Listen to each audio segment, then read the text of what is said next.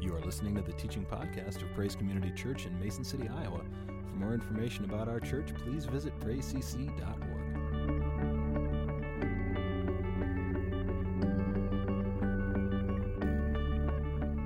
Welcome. Good to have all of you here tonight. Awesome worship. Thank you, worship team. Testimony. Did you talk to her? Are you ready? Come up here. I said, if you're here on a Wednesday night or even on a Sunday morning, and God touches you and brings healing, because this is what we're contending for, this is what we're talking about. Scriptures talk about that we overcome by the blood of the Lamb. That we talk about that. Healing is in the atonement. It was included when Jesus' blood was shed. In that was not just for the forgiveness of our sins, but it was also for the removal of sickness and disease. And so we overcome by the blood of the Lamb and by the word of our testimony. And so when God works in our life and we get up and we testify to what God's done, what that does is it just builds faith in those of us who are able to receive and to hear that testimony. So I just wanted you to kind of come up and just share what God had done for you. Well, first of all, I've been saved since 1983, but I have been struggling with depression. I look back at my journals, and I see that all my life I've been struggling with depression. It's been ugly. I had a feeling I was going to go to see David Jeremiah in Denver, September 15th. And I felt as though God spoke to me through the Spirit that there would be a renewal and an awakening. And I thought, I've got to go. I was sick. I had shingles, and then I got pneumonia, and I had an infection. And this was all from June all the way up until September. And so I was physically and emotionally struggling, and I thought, I can't win this battle, it's too hard. And I was ready to shut down and just quit. I just thought I'd just float through life, and I just won't even strive anymore. And then I got that urging from the Holy Spirit about David Jeremiah, and I thought, I want to go. So God made a way, I got to go, and it wasn't so much being in His service that healed me. It was just kind of an affirming of what happened.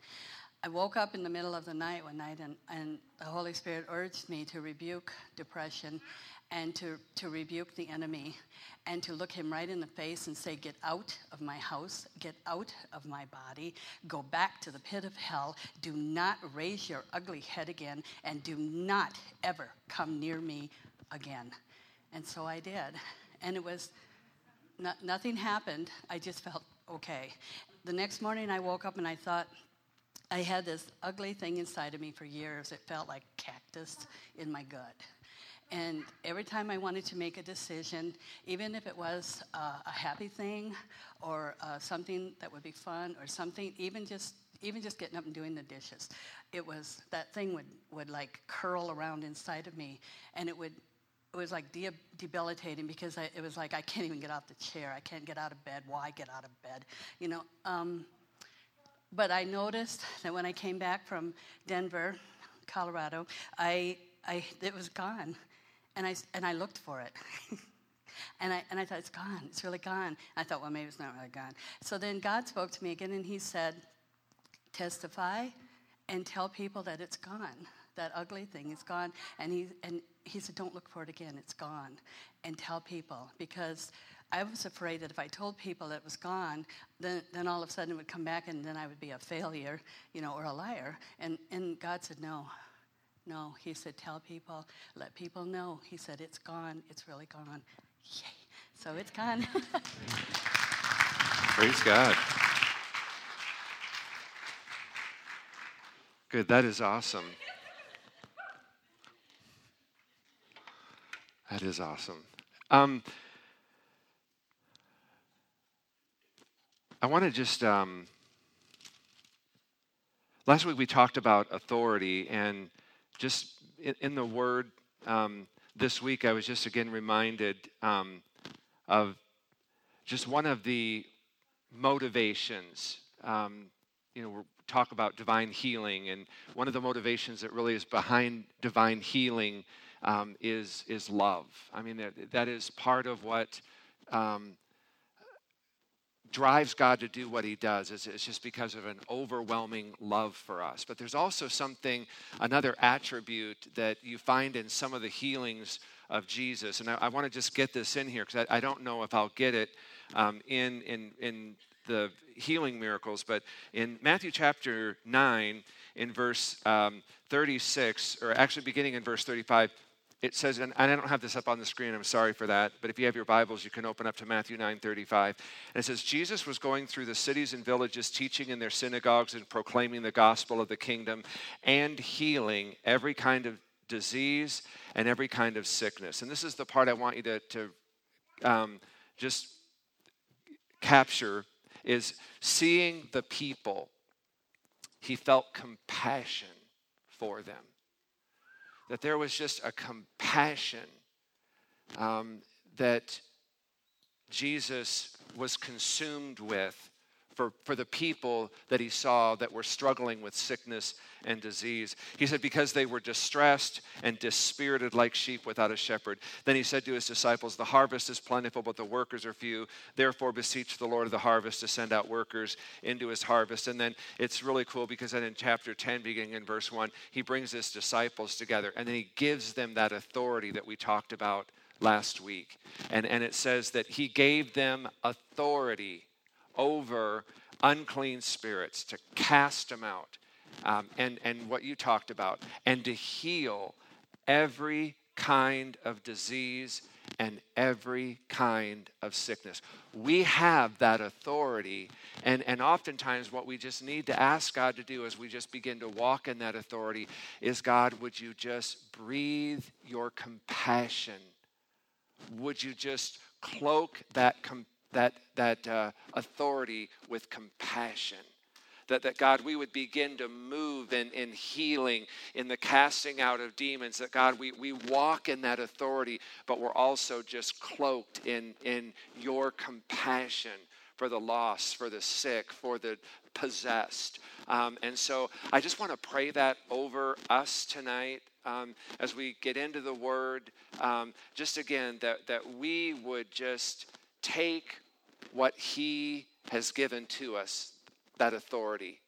The harvest, it's ready, it's ripe. The workers are few. And so we want to be workers. We want to be doing the will of God. We want to be walking in the works that Jesus did. But even greater than that, because there's more of us. And so we want to just take that authority tonight, kind of pick up from last week. And I just want to ask God just to breathe, just to kind of cloak you in that authority with compassion. Father, we just come to you. And Father, we just thank you, Lord, that Jesus operated out of a spirit of great love, of unconditional, just unbridled, just full love. And yet, God, he also walked in that authority, the power, the presence of the Holy Spirit that was within him. And God, in all of that, God, there was also a compassion. And Father, tonight we want to walk in that authority. And God, in that authority, God, would you just breathe on us, even tonight, God, as we hear the teaching. Father, would you just breathe again, just compassion in our hearts, compassion in our spirits for those who are lost and sick and hurting and possessed. The poor, Father, that compassion again would just drive us to exercise that authority that you have given to us. Because again, we are overcome with compassion as you were.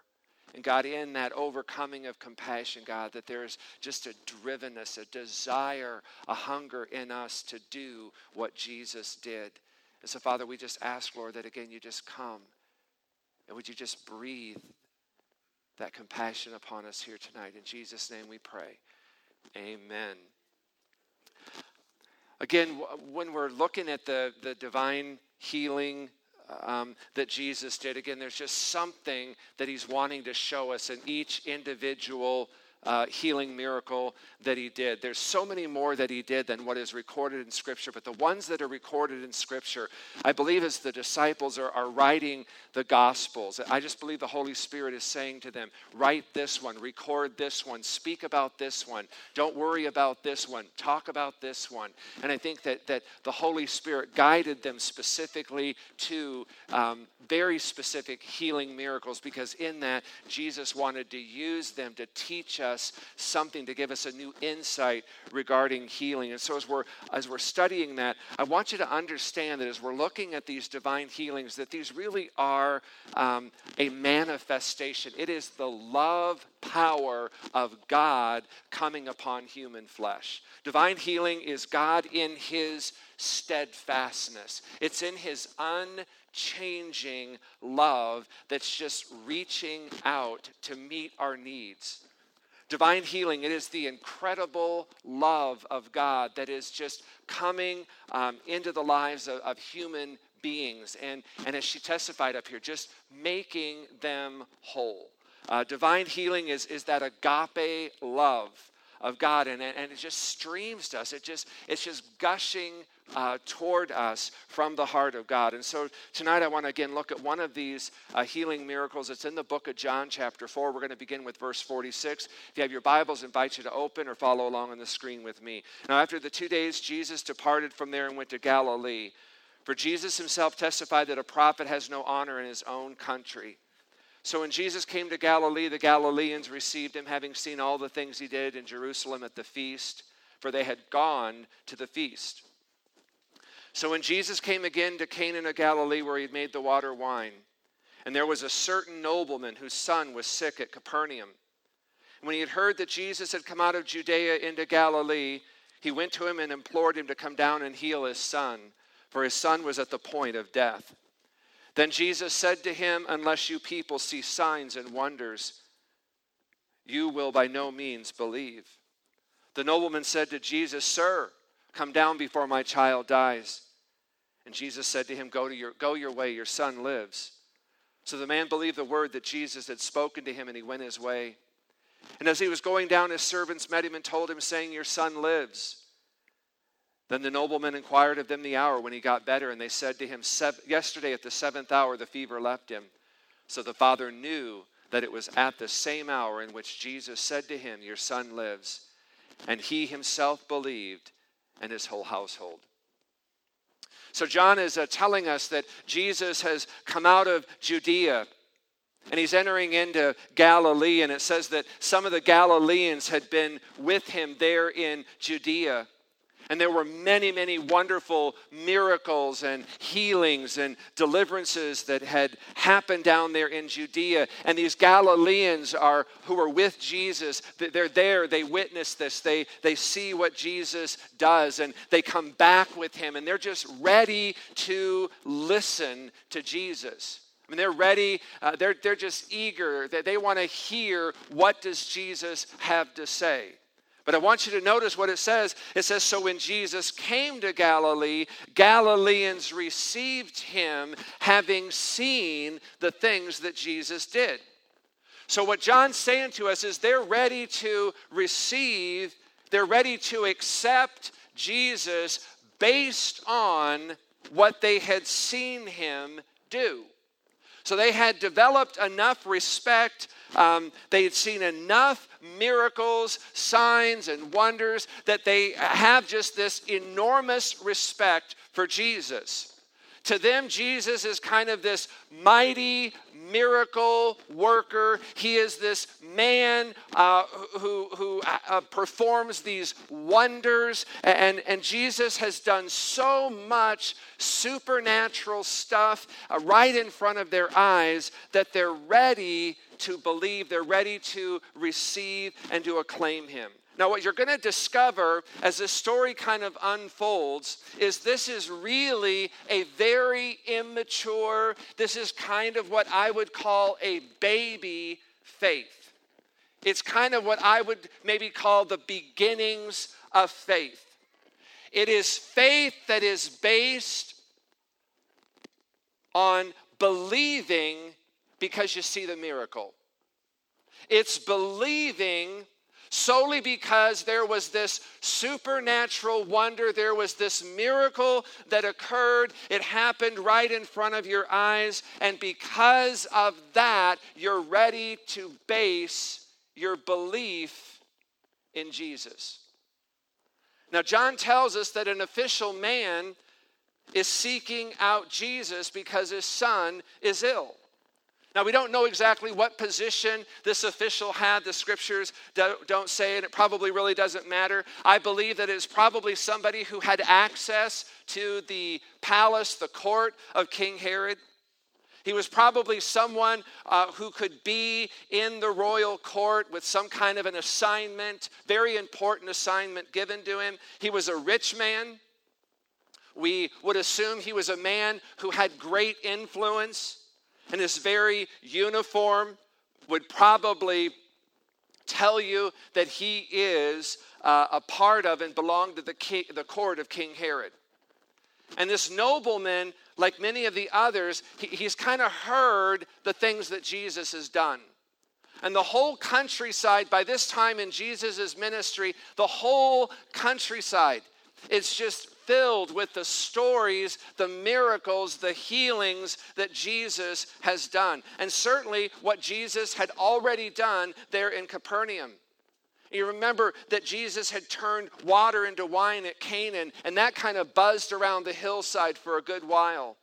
And then Jesus went down to the feast, and people from all over were down at the feast. And when they came home, they're just telling all of these stories, the things that they had seen, the things that they had witnessed, the stories of Jesus, the one from Nazareth, that guy that lives just over the hill. And so this nobleman hears that Jesus has come into Canaan, and he has a very particular driving need and interest in finding Jesus, because the scripture says that his son was very sick, terminally ill.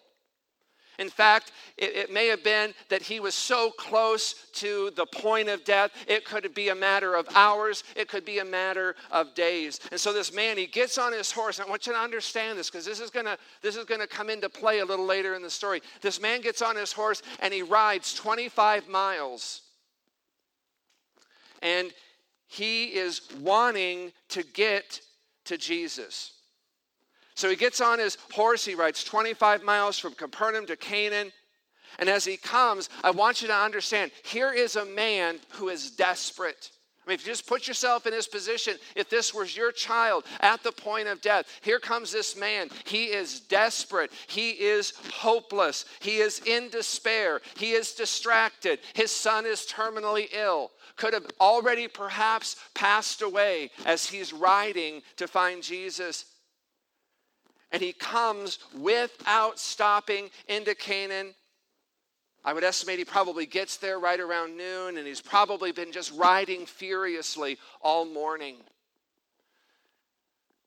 Now just ask yourself, what is his faith?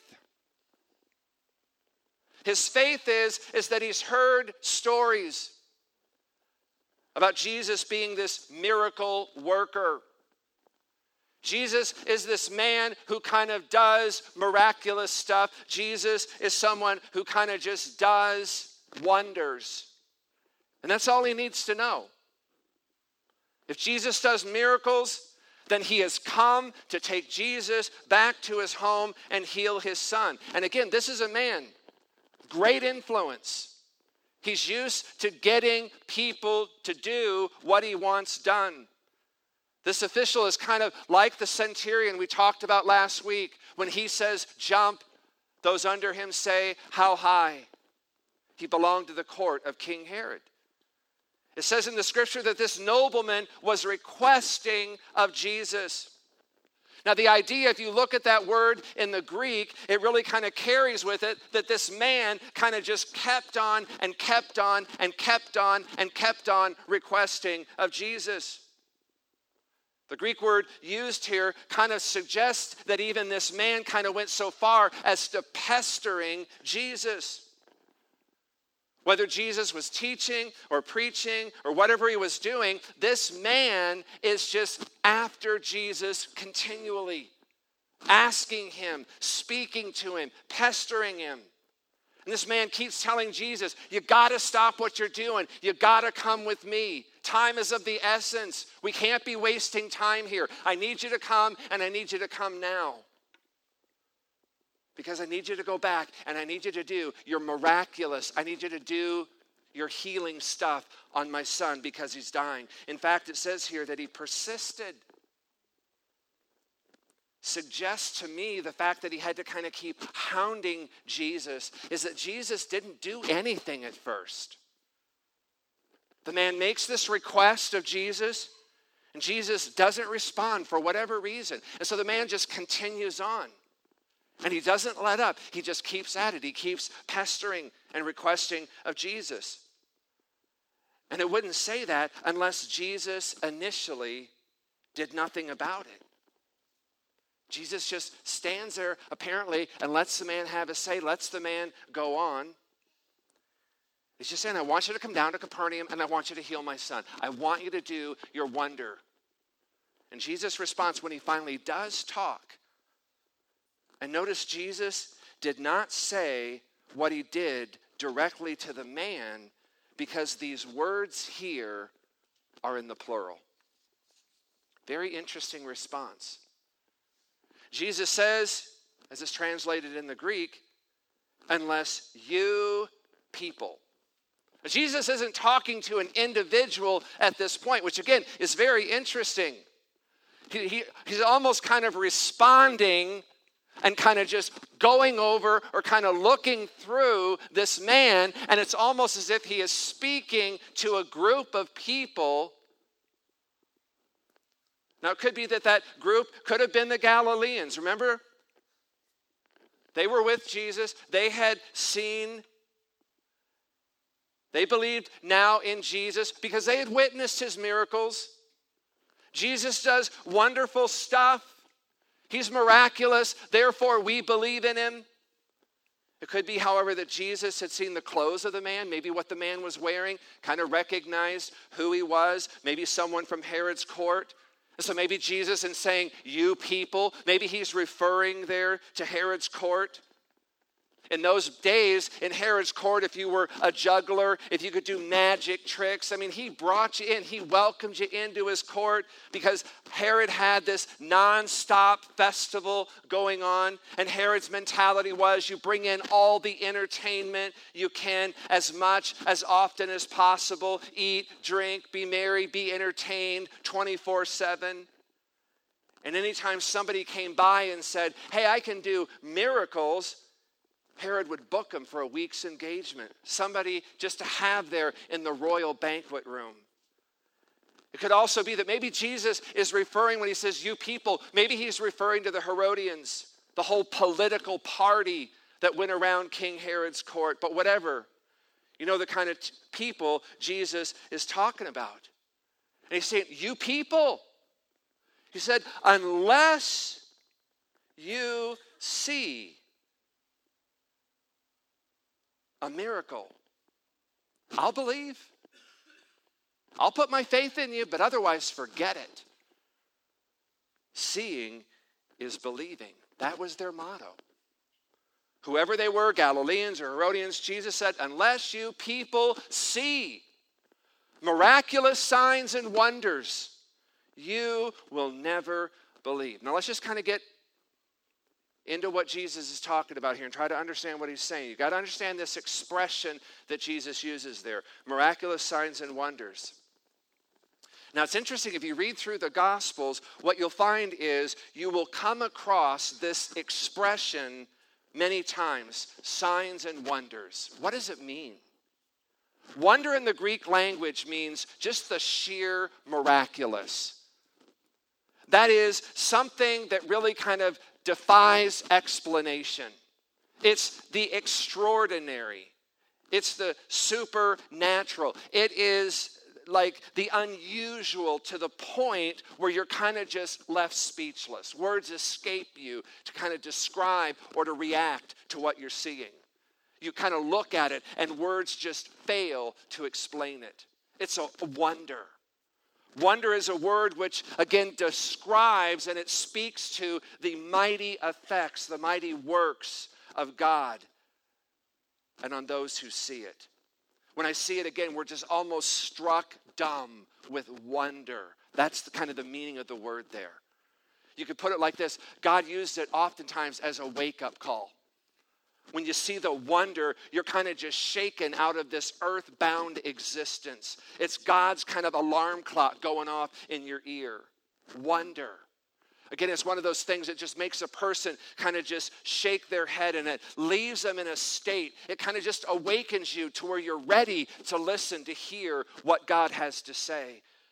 You might say, as far as evangelism, Jesus' evangelism and the early church evangelism, this was the base. People saw the wonder. And when they saw the wonder, they were ready for the next word, which is sign. Now, sign is, really what it means. It's a sign. It's like a sign post. And the whole point of wonders and signs is we want to stay at the wonder. It's so awesome. It's so wonderful. It's so incredible. It's so awe-inspiring that we want to wonder at it a bit more. But the Bible says the wonder is really a sign. And you all know that a sign is something that points to something else. A sign doesn't point to itself. It's always referring you in a different direction. When you see a signpost, you don't say, we're here. The signpost says, you're on the way. This is where you're going. The signpost, again, points away from itself. It says, don't stop here, but go this way. The wonder is a sign that points away from itself, and its intention is to introduce us. It is to bring us to the real character of God that is revealed in Jesus. I come to know who he is because of the sign. It tells me something about him. A sign and a wonder. Here's the thing, folks. This is what I want you to try to get. If you only have a wonder, then it's just razzle-dazzle time. It's temporary entertainment. It's temporary excitement. That's why the Bible always speaks of signs and wonders, never just wonders alone. Now, times you'll read of just a sign without a wonder, but you will never find just a wonder. And there are many things that are signs which point us to the heart of God, but are not necessarily wonders. But when God does something, it's always a sign and a wonder. And its intent, again, is to direct us. It is to point us back to the heart of God. So sign and wonder are really the two sides of the same event. Now, it is interesting to me that this is the only time in John's gospel that sign and wonder is mentioned. It's mentioned many other times in the other Gospels, but John continually, from the beginning to the end of his Gospel, just talked about the signs. But he never talks about the signs and wonders except this one time. And I believe in part John is doing that because he's wanting to emphasize here that the Jews, the Galileans, the Herodians, they were all consumed. They were all obsessed. They were all taken in with the wonders. John's talking about the signs. He's pointing to the signs that Jesus is the Son of God. He is the Messiah. And all these people are looking for and talking about and excited about are the wonders, the wonders, the wonders, the wonders. More wonders, Jesus. Amaze us. They're fascinated by miracles. They want to see the power of God. They are obsessed. They're following Jesus. They cannot get enough of this. They're obsessed with seeing God's power in bodies. They can't wait for the next miracle. Now again, back to the question, what is their faith? It is faith. Jesus accepted it as faith. But you got to understand, they're walking on really thin ice. I mean, this is one of these things. It can go either way. The people that saw the wonder, remember, of the multiplying of the fish and the bread. I mean, they didn't just see it once, they saw it twice. And there comes a point to where Jesus gets in the boat with the disciples and he starts talking about the bread, the leaven of the Pharisees and the Sadducees. They have no clue. They think Jesus is talking about something else. And Jesus goes back and he has to remind them, remember the feeding of the 5,000. Remember the feeding of the 4,000. I mean, they're just taken up with the wonder of what Jesus is doing, and they're forgetting. It's just as soon as the next wonder happens, they've forgotten everything else they've witnessed. These are the same ones who saw the wonder of the multiplying of the fish and the bread. They're the same ones who then turn around and say, enough of him, away with him, crucify him. Again, faith that is based solely on miracles and sustained by wonder alone is very fragile faith. It's baby faith. It's really just the beginning steps. It's a matter of being linked to Jesus by a love of the sensational and the spectacular. And folks, you will never build a sustainable, solid faith based on wonders alone. You have to get to the sign and follow the sign. And then you see what this is saying to you about the character of God. That's why Paul says in 2 Corinthians 5:7, he reminds us, walk by faith, not by sight. And in John 20, as Jesus reveals himself to Thomas, who doubted Jesus' resurrection, remember, the other disciples had seen Jesus risen from the dead. Thomas would not believe him. Thomas said, you know what? Unless I can put my finger in the nail prints in his hand, unless I can thrust my hand into the side where the spear thrust through him, I will not believe. Remember, as the disciples were together next time and Thomas is there and Jesus appears to him and he says to Thomas, here, Thomas, you can put your finger in the nails. Here, Thomas, you can put your hand in my side. And Thomas says, oh my God.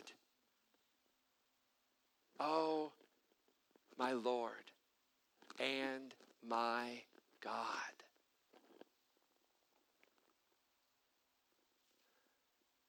Jesus said to Thomas, blessed are those who don't see and yet believe. There's a blessing when we don't have to see and we're not dependent on the wonders to believe. But the Jews, they only saw the wonder. And their reaction is, Jesus is kind of this man. He does this miraculous stuff. He does this razzle-dazzle stuff. He's very, very entertaining. And it's just awesome to watch him. There's kind of fireworks in his hands. And so Jesus says to this nobleman, he says, what do you want? I know what you people want. You want me to come down to Capernaum to stand over your boy and do a wonder. You want me to come down there and just to do more of the razzle-dazzle that you people are so obsessed with. He's basically, that's the story, that's the reputation of you people. Unless you see signs and wonders and miracles, you don't believe. Jesus says, be careful. Because every generation becomes obsessed with the wonders, but they don't follow the signs. But it's interesting, this nobleman, he's just not put off at all by Jesus' statement. He doesn't argue with Jesus. Just basically says to Jesus, I'm not quite sure I follow what you're saying, but we can talk about this in depth at another time. Just come down to heal him. He's dying. Come, do your wonder. Come, do your miraculous. Come, do your razzle-dazzle. So Jesus responds. Now, the response is just, it's so Jesus. It just comes out of left field. And he responds in a way that the look on the guy's face would be worth $1 million. Because Jesus just basically leaves him speechless. Jesus doesn't say, I'll come and heal him. I'll come and do my wonder-working stuff. I'll come and do the razzle-dazzle. Jesus just says to him, go your way, your son lives. Basically tells the man, go home. Your son's fine. What's amazing to me is there's no wonder. There's no fireworks. There's no razzle-dazzle. There's nothing. Jesus just standing there with the man. Maybe he's kind of got his hands in his pocket and he's kind of just doing one of these numbers and he just simply says to the man, go home. Boy is alive and well. There's no wonder. No action, no explosive power. There's nothing to witness. There's nothing to see. Jesus just says, go home. The problem is there's nothing to hold on to here, Jesus. We need to see the wonder. There's nothing to hold on to here. The man simply has to accept the words Jesus spoke. That's it. Nothing else other than the words Jesus said, go home, your boy's fine. No wonders, no signs. Again, I say this can be very upsetting. The potential for this to be very upsetting to this man because he's come 25 miles. He wants to take this miracle worker, this man who does wonders, back to his home. And now all he's got to take with him to go back home is Jesus' word. But the scripture says he believed the word. Nothing else to put his faith in. There was nothing else to grab onto other than the word that Jesus spoke. He believed the word that Jesus said. And what this man does is just amazing, is that he committed himself. He put his faith in the words that Jesus spoke. And what he does in that is he begins to commit himself to the person of Jesus. Now again, 25 miles is not really a long distance on a good horse. But notice this. This is amazing to me. The man does not go home until the next day. Now that tells me this man believed. It wasn't a mental assent kind of believing. He believed to the point that he knew his son was well. That he kind of just goes to the Days Inn, gets a room, rest. He knew there was no reason, there's no desperate need to get back home. He knew, he believed his son was alive and well. He's no longer the distracted, stressed out, distraught father who wonders whether his son will be alive or dead when he gets home. He can relax. He knows. Jesus said it. He gave me his word. He spoke his word. I believe it. So he just gets a place to stay overnight. and he ambles home the next day. And as he draws near to his home, the servants come rushing out to him, and they said exactly the same words Jesus said. Your son is alive and well. And the man, just again to see his face, just the confidence, maybe a smile, a relaxed smile. And he simply says, what time was it that he began to get better? And they said, it was 1 o'clock yesterday afternoon. And Jesus realizes, or the man realizes, that was the exact same time Jesus said, your son is alive and well. Now, Jesus wasn't prophesying here. Rather, Jesus' words released power to bring about that healing. Jesus is life. He is health. He is wholeness in the presence of death. It's life and death, one against the other. And Jesus Christ has the victory over death, over sickness, over disease, over the demonic realms. And when they weighed all, that man, as he shares with his family what happened to him, as he just relates and recounts the events of yesterday, his interaction with Jesus, it says not only did the man come to put his faith in Jesus, but it says his whole household came to faith. Do you see how this faith kind of went from real baby steps into a very mature faith? It's not just a matter of believing Jesus' word now. They followed the sign, and now they have put their faith in him. And again, I just encourage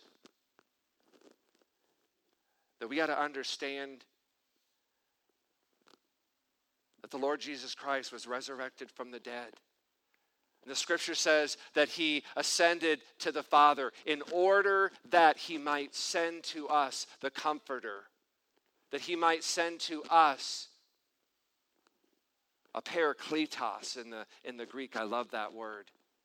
It's someone who is going to not just come alongside us, but it's going to be someone who is going to dwell within us. And we, through the power, the presence of the Holy Spirit living in us, we are his body. We are his representation upon the earth. And for people with physical needs to come into touch with us is for them to come into touch with the Lord Jesus himself.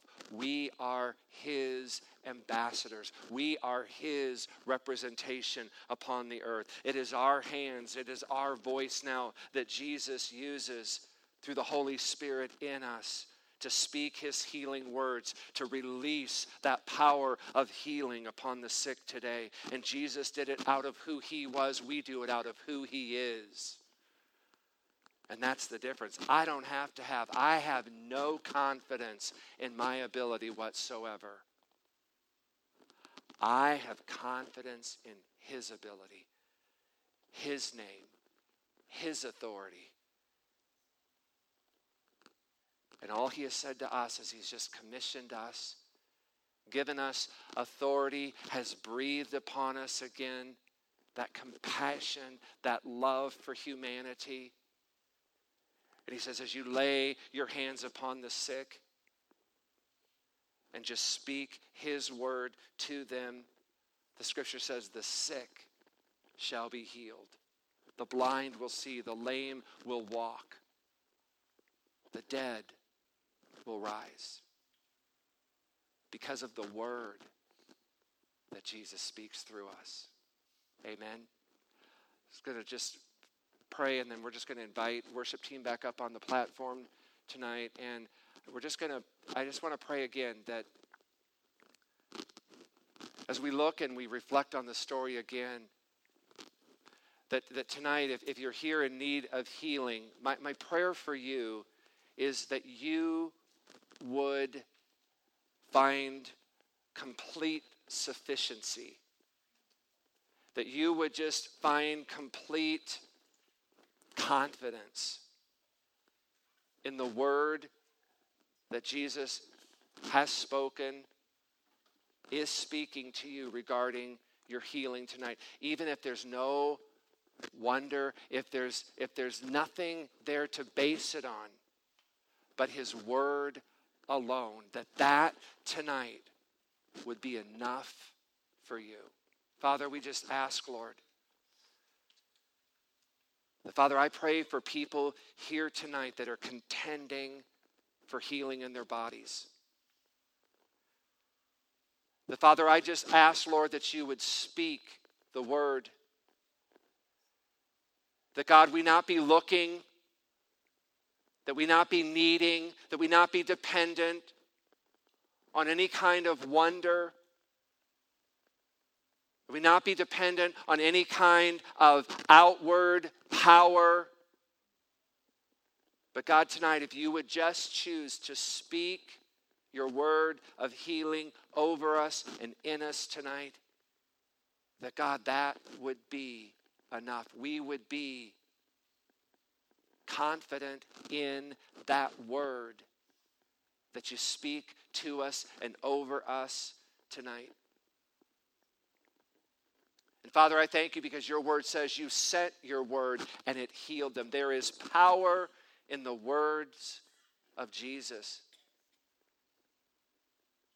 And Father, if nothing else, we will stand confident, we will stand assured upon that word which Jesus spoke, and that word that will manifest healing in our bodies tonight. Father, we'll put our faith, our trust solely in the word that Jesus speaks, the word of our healing tonight. And we just thank you. Thank you tonight, Father, especially for those that are contending for healing tonight. Jesus, you said your sheep hear your voice. Father, if there are people here tonight that need to hear your word regarding their healing, Father, I thank you, Lord, that they hear your voice. And God, you're going to speak that word into them. We just thank you for all of this. In Jesus' name we pray. Amen. If you're here tonight and want prayer for healing, we invite you just to come up. We're just going to pray for you. We're going to contend again for your healing tonight. And so if you're here and would like prayer, if you're here tonight and want to pray for people, wherever two or more gather together, there is power in unity.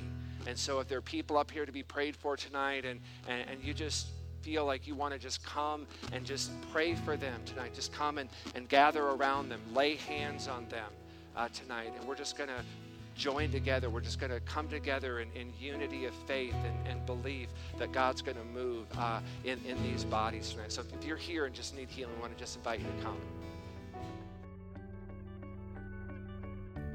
Thanks for listening. For more information about Praise Community Church, including gathering times and events, please visit us at praisecc.org.